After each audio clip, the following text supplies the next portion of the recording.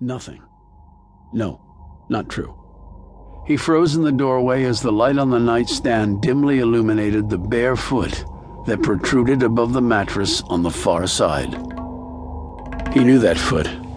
He had held it, massaged it, and kissed it on occasion over many years. It was long, narrow, but somehow still dainty. The toe next to the big one slightly longer than it should have been. The veins on the side, the calluses underneath, the nails painted red. It was all as it should be, except it should not be poking above the mattress at this time of night. That meant the rest of her was down on the floor.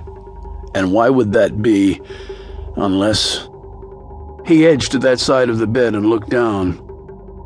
Cassandra Decker, Cassie to all including, and most importantly him, stared up at him from her position on the floor. Well, staring was beyond her now.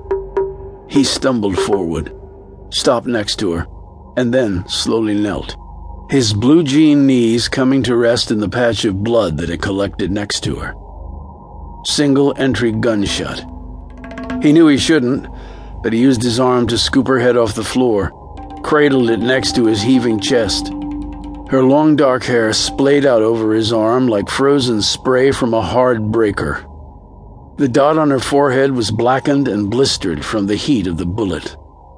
A contact wound preceded by a muzzle's kiss, lasting only a second before the projectile ended her life.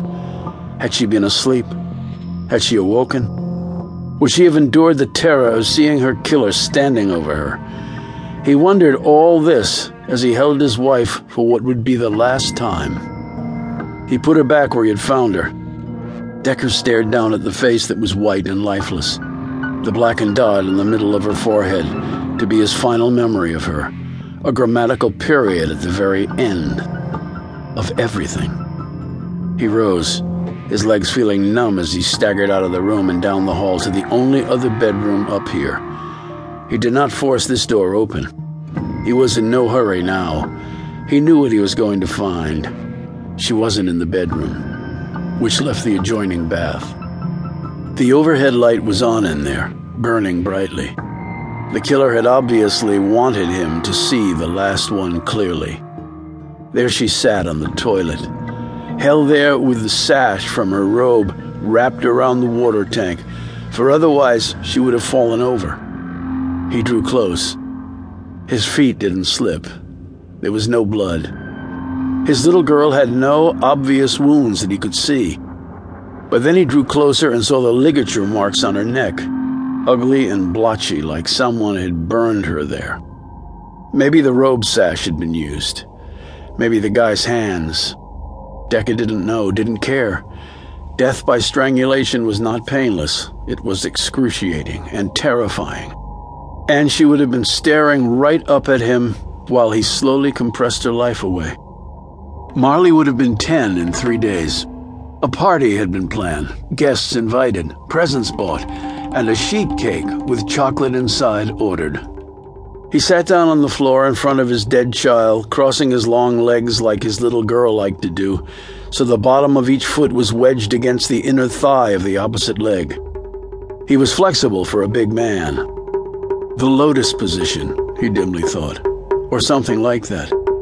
He didn't even know why he was thinking this. He realized he must be in shock. Her eyes were wide and open, staring back at him but not seeing him. Like Mom. She would never see him again. Decker just sat there, rocking back and forth, looking at her but not really seeing her, and his baby girl sure as heaven not seeing her daddy either. This is it. Nothing left. I'm not staying by myself, can't do it. He slipped the compact 9mm from his belt holster and made sure a round was chambered by racking the slide. He opened his mouth and swallowed the muzzle, angling it upward so the bullet would hit the brain and make the end quick. His finger came to rest on the trigger guard. He looked up at Molly, suddenly embarrassed. He slipped the gun out and put it against his right temple and closed his eyes so he couldn't see her. Again, his index finger slipped to the trigger guard.